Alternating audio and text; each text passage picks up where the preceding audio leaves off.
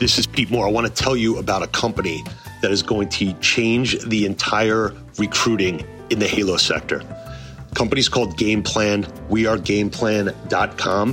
What they do is they connect employer brands with D1, D2, D3 athletes across the country. They power the software that allows these employers to get in front of tens of thousands of athletes.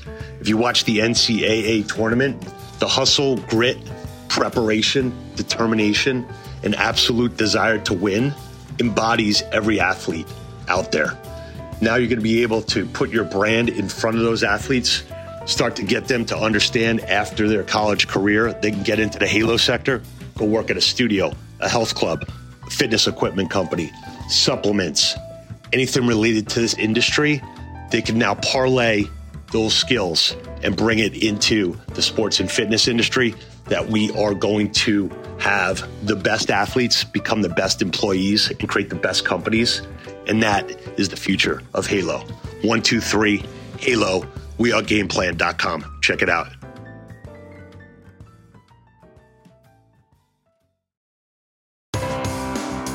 This is Pete Moore on Halo Talks NYC. I have the pleasure of having Katy Richardson straight from Knoxville, Tennessee. We are hosting this at the Summit by BFS, Boutique Fitness Solutions. We're going to talk about Neighborhood Barre, B-A-R-R-E.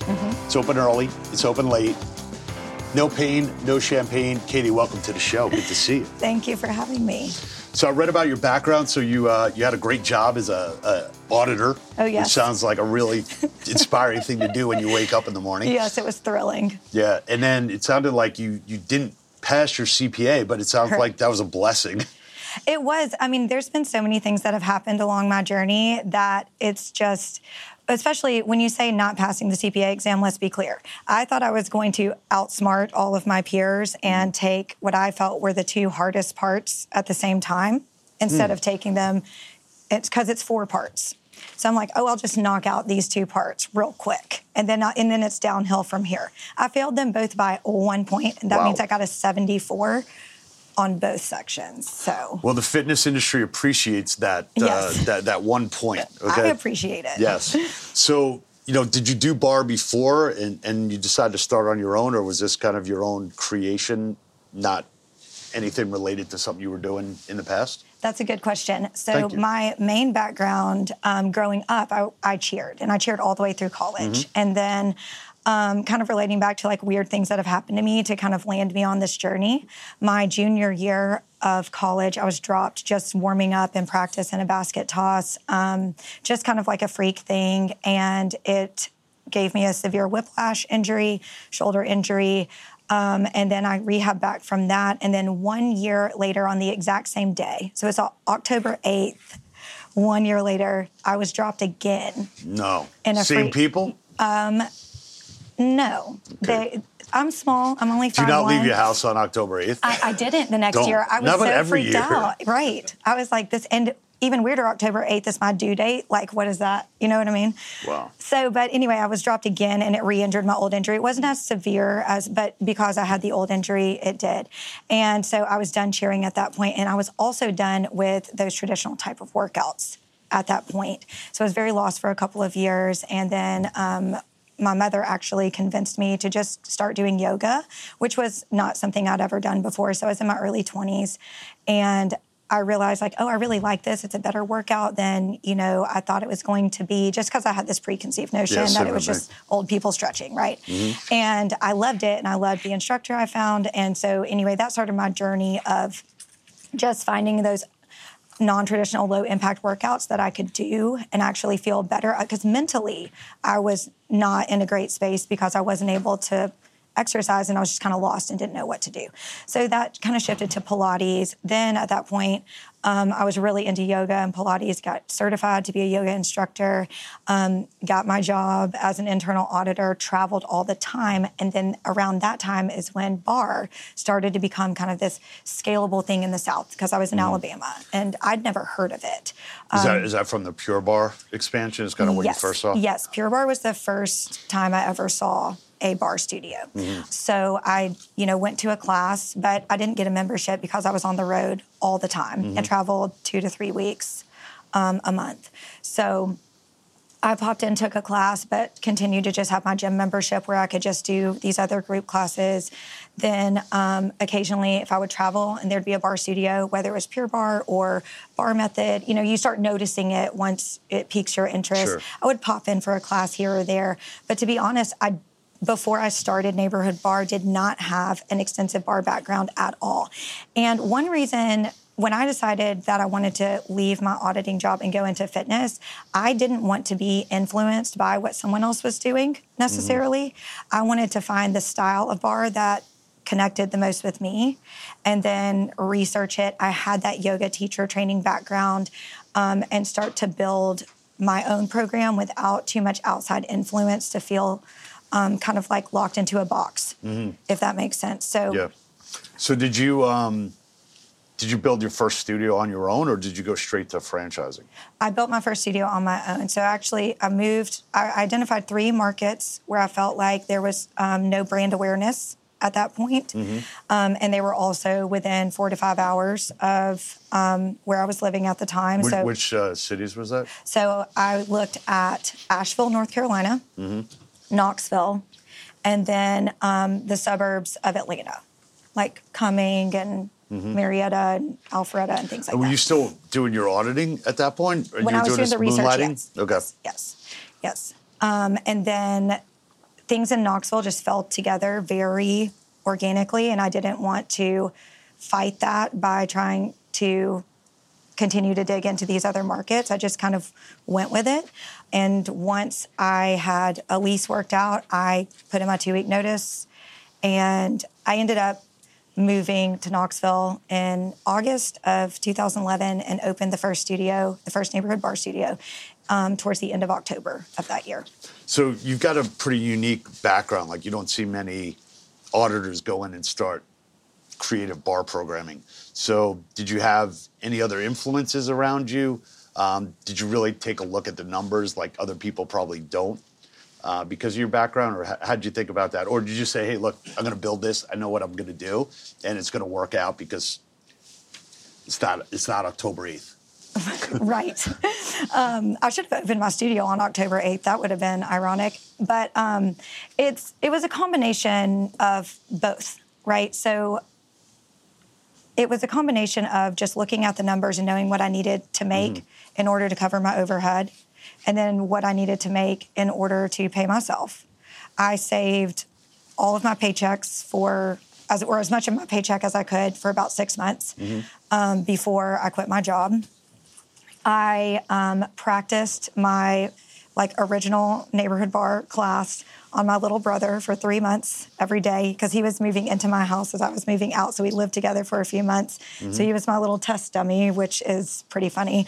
And so I kind of worked out kinks with what I was going to actually be teaching at the same time that I was doing some of those financial things.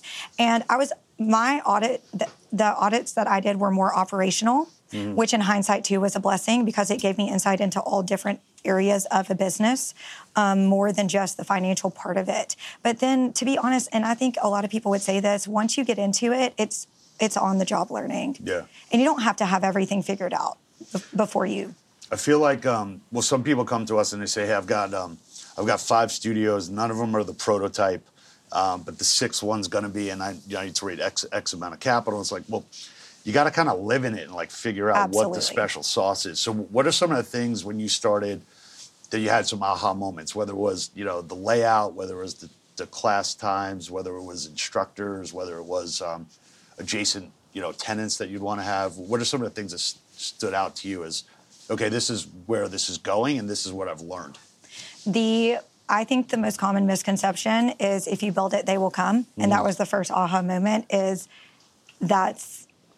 people if that happens, you get lucky. And you have to let people know that you're there. And I had to figure that part out. And luckily, I got connected with some good people who helped me connect me with the right types of things. For instance, back then, it wasn't Groupon, but it was like Living Social or something like that. Was Living huge. Social, yeah. And that was the first thing I did. And it was like, boom, all of a sudden I had these clients, right? And then you have to figure out that next aha moment. Most clients are not self-serving in that they're just going to love it so much that they go home and they buy their package. Like, you have to talk to them, you know? I mean, and if I think of myself as a client, I would be that way too. I would go home, given the price point, might think of a million reasons why I don't need to spend that money, because by the time I've gotten home, I've forgotten how much I love the workout. Then maybe I'd trickle back in a couple months later, and then maybe I would buy a package. And so it's just kind of figuring out that whole, like, you know, customer acquisition part of it, because that was not something I had previous experience in. But, you know, like I said, you figure it out. Like, you figure out what works, what doesn't, and what the clients need from you, and you figure out what people love about it, and then you use that to acquire new clients, you know, through testimonials and through what people are saying to you. So that to me was the biggest aha, because I had no background. Yeah, I see a lot of studios, and you can just see, you know, from their marketing expense line. One, it should be called marketing investment, not expense. Two is, you know, you spend like $500 or $1,500, then you look at some of these health club chains, and they're spending anywhere between 6 to 8% of revenue. Like a Planet Fitness will spend $14,000 a month on advertising. Okay, so if I'm competing for those types of clients, I've got to figure out, okay, what percentage is not $1,000 on an SEO campaign for me, right? So when you look at your franchisees now, are they mandated to do certain things? Is it optional?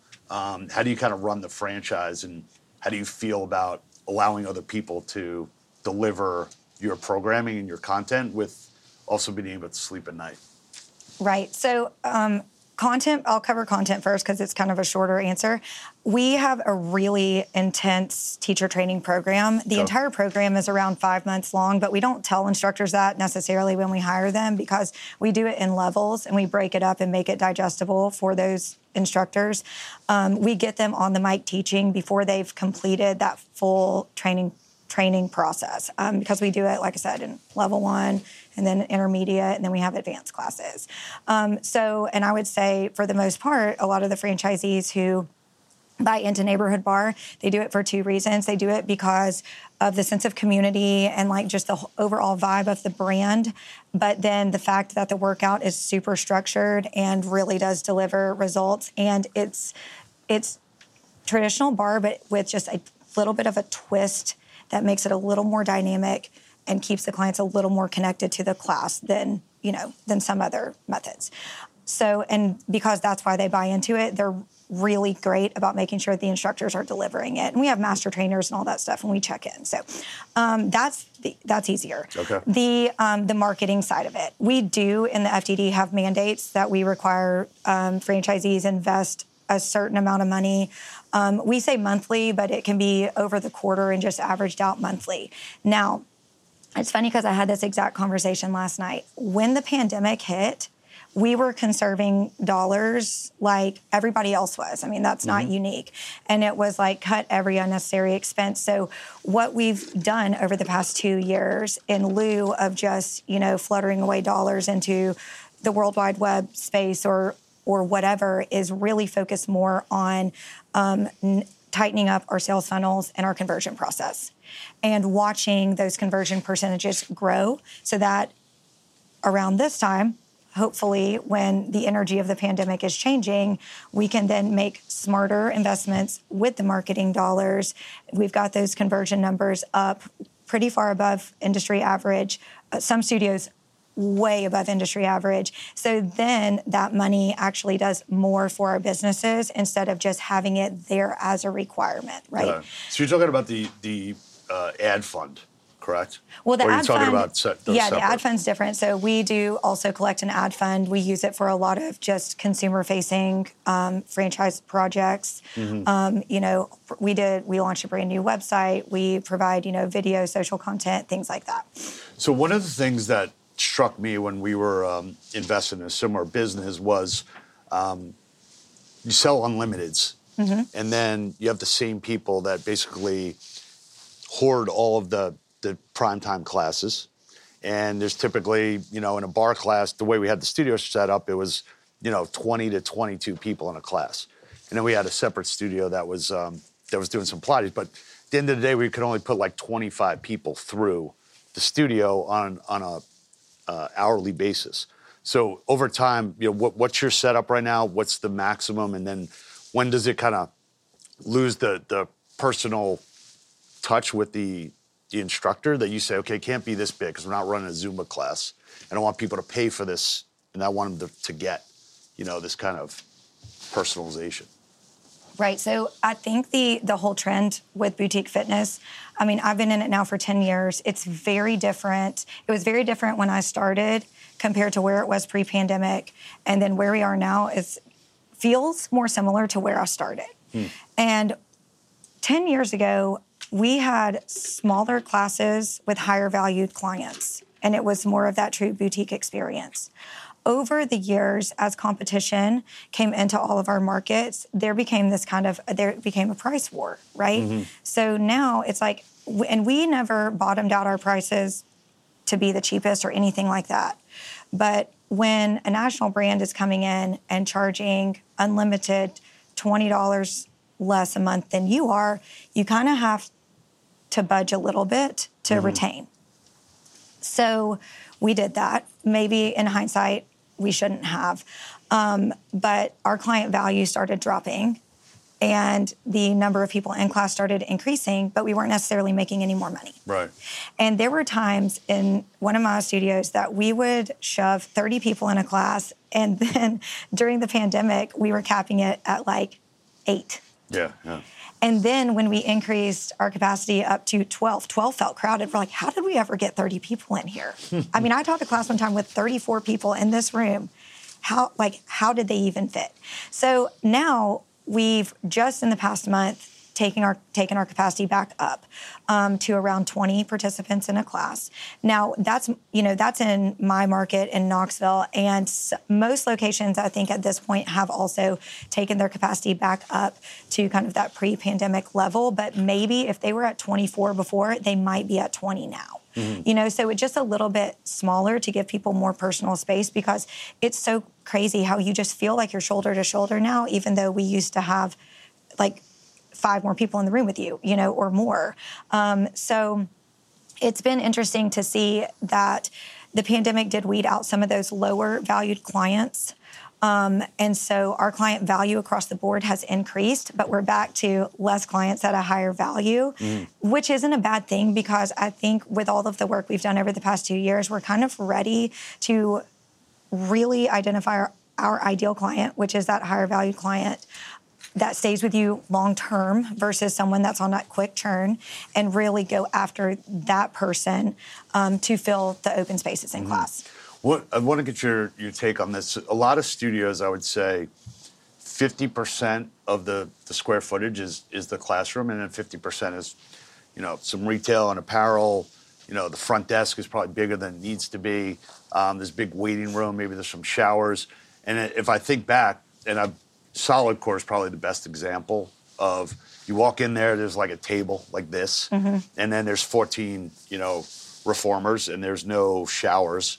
And if you think about like revenue per square foot or like workout space per square foot, that's really what it should be. But what have you seen? Because in retail, I've been in the health club industry now for like 25 years, and nobody makes money on retail. There's like 2 groups that do. So what's your take on that? It kind of seems obvious that you should do it because you got a retail store, but at the same time, it says it's 100% margin when you buy it and you sell it, but for some reason it's never that. No, it's never that, especially when you start making deals on the side, just because you're trying to get rid of old retail. But to answer your question about the square footage, it's funny that you say that, and I was smiling because my first studio, my lobby was way too big. My desk was way too big, and that was the only studio that we built that way. Now we have much smaller desks, much smaller lobbies. We maximize the retail space as much as we can. And I will say a lot of our franchisees, myself included in this, have been very successful with retail.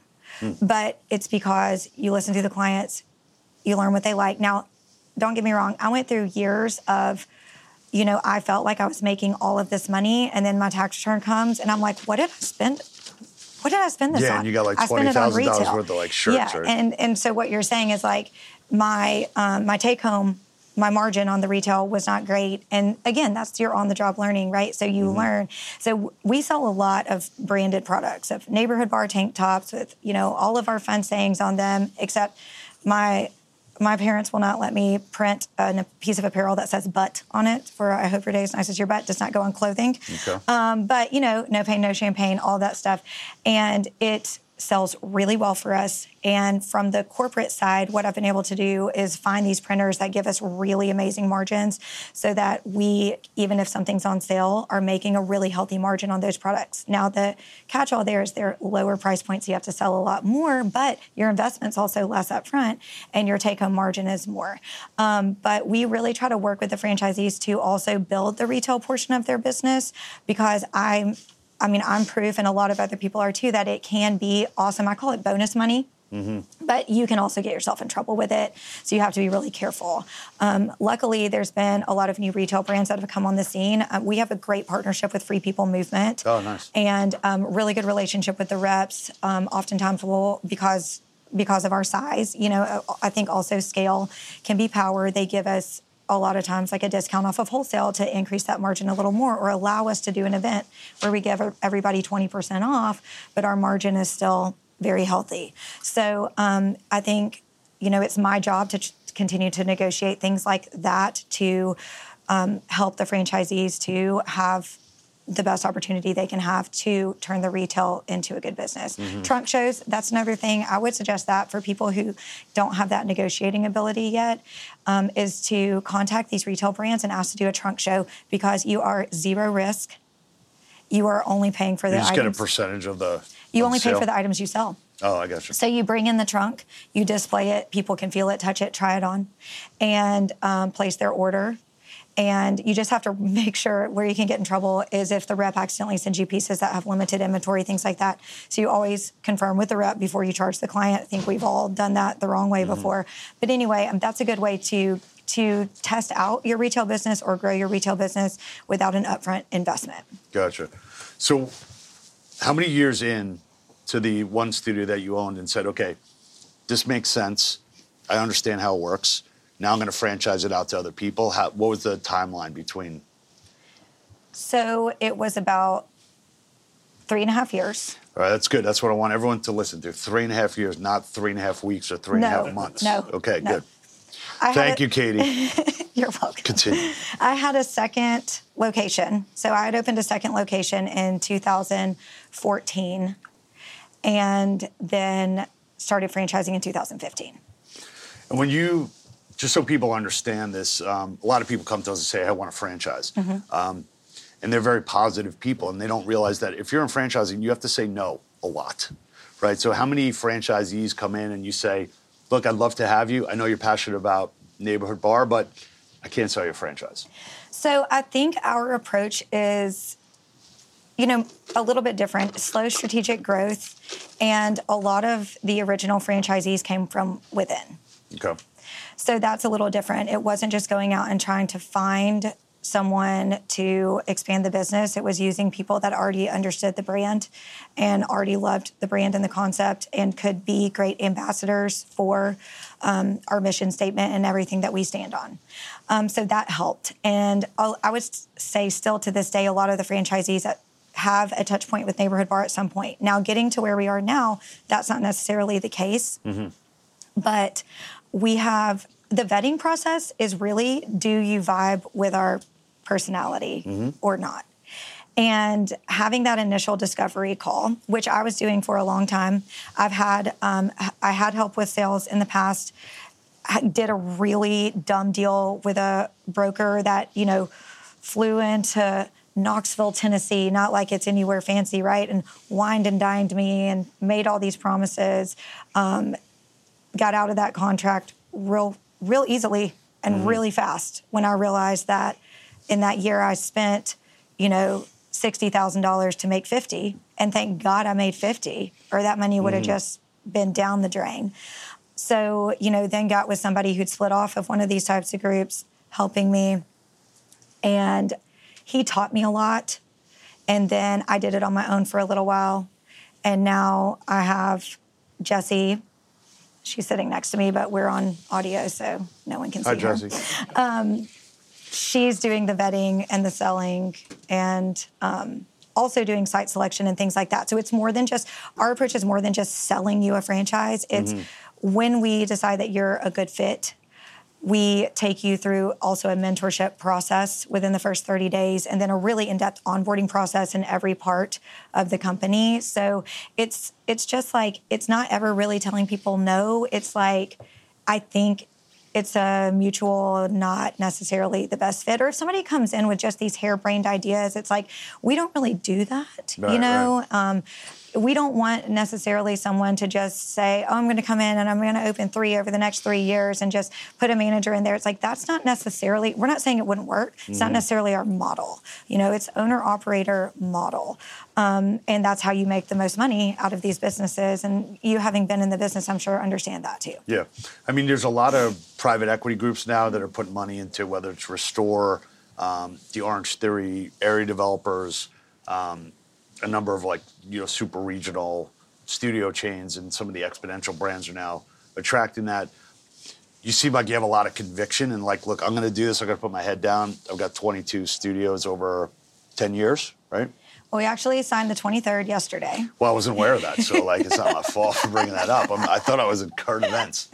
Sorry about that. You're really close. 23.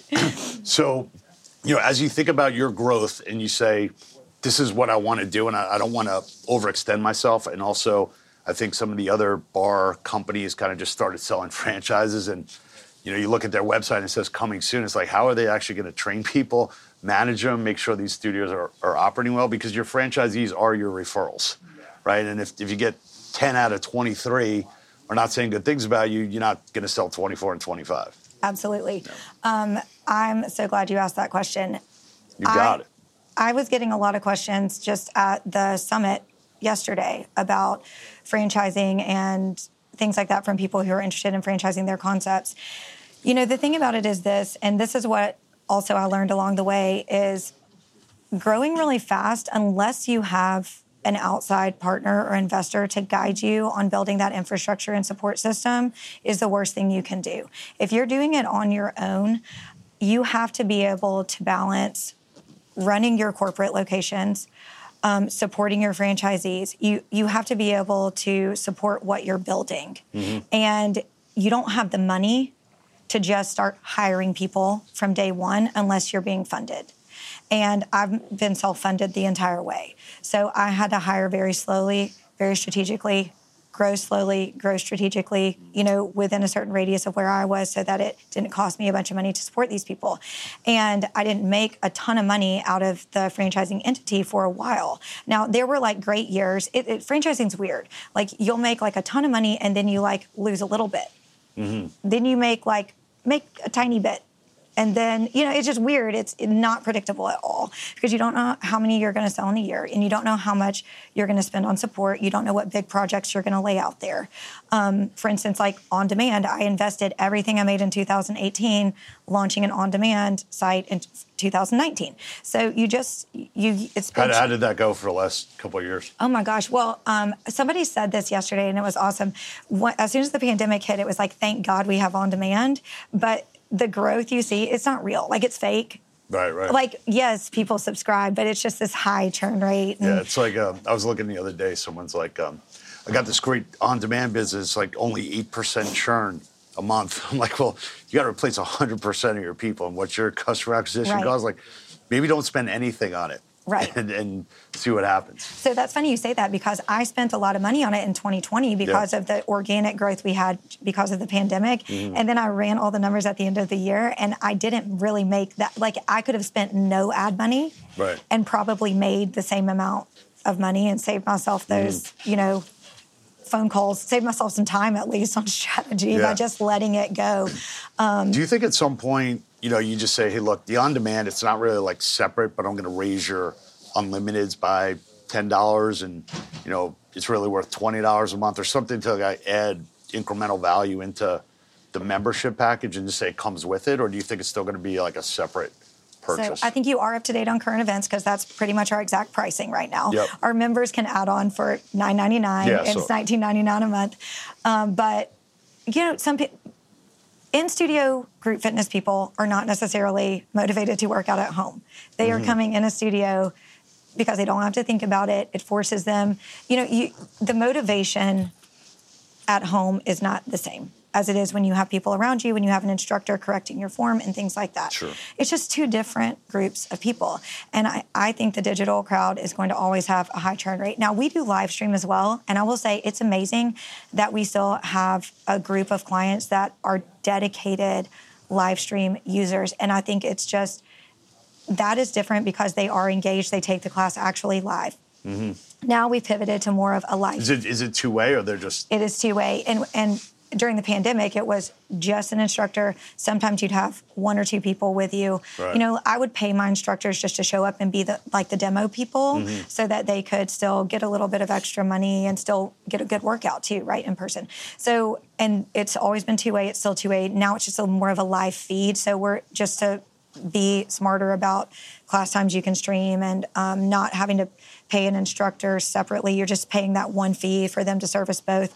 But it's not that many people on the live stream anymore. Right. So it's easy for them to do that. But we still do it two-way, and there's a dedicated group of people that still show up for these classes. We've, cut the schedule in half from what it was during the pandemic because based on just need of the client. But there is a group of people that stay loyal to that and they love it. And they're like, please don't take it away. It's like, I don't have time anymore. My job has changed, this and that. So these changes this season of their life that they're in, they need that service, but they're more likely to show up to live stream than on demand. So one other question just on the growth, and I looked through the locations that you have. And there's a lot of, tier B cities, not in a bad way, just, like they're not New York City, LA, Miami, Chicago, Dallas. Was that on purpose or is that just kind of where the franchisee leads came from?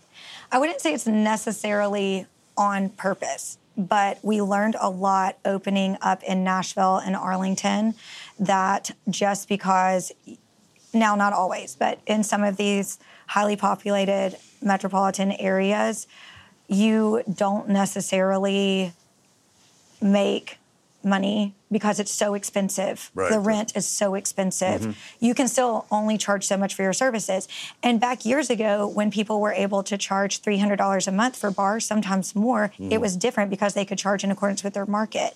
But when the influx of competition came in, you can't. Some people can.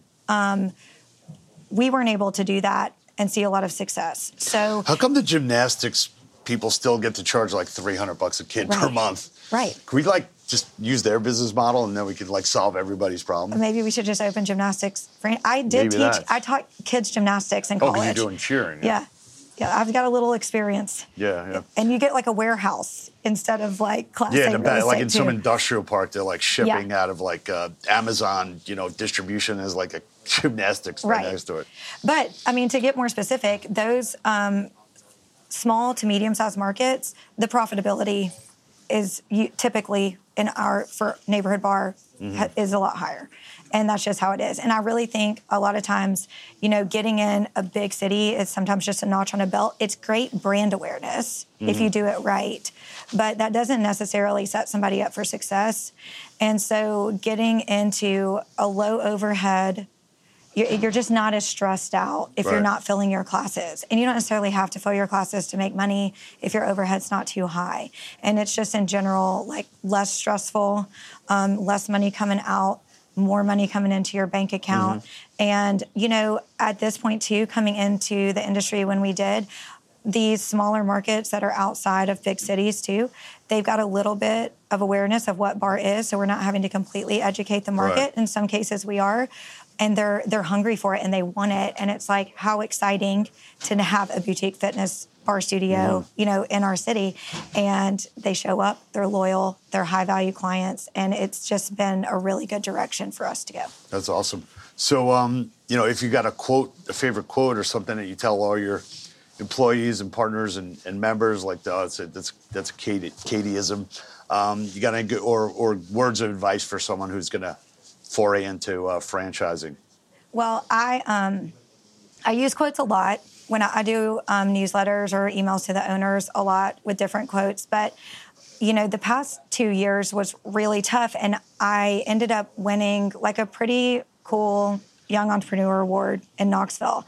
And I ended my speech with this quote that is so true and it also goes with the advice you would give somebody looking to get into franchising. And it's a Thomas Edison quote, and it's vision without execution is illusion. Because it's easy to have these ideas, but you have to understand the amount of work that has to go into bringing those ideas into fruition. It's not, if you build it, they will come. If you dream it, you can do it. And whereas mindset is so important, you have to understand the amount of work that goes into to building a business. Any business, whether you have one studio or 100, it's so much work. Great. Well, I'm glad you made it into the industry. You're now a Halo evangelist, and you got your award. So we hope your day is as nice as your butt. We're going to tell all of our audience. That's trademark, but it will not be on any apparel, as per the Richardson clan, right? Yes. Awesome. Well, thanks for coming on. Great to meet you, and hope the next 10 years are even better than the first 10. Yes, thank you so much for having me. It was fun. Good to see you.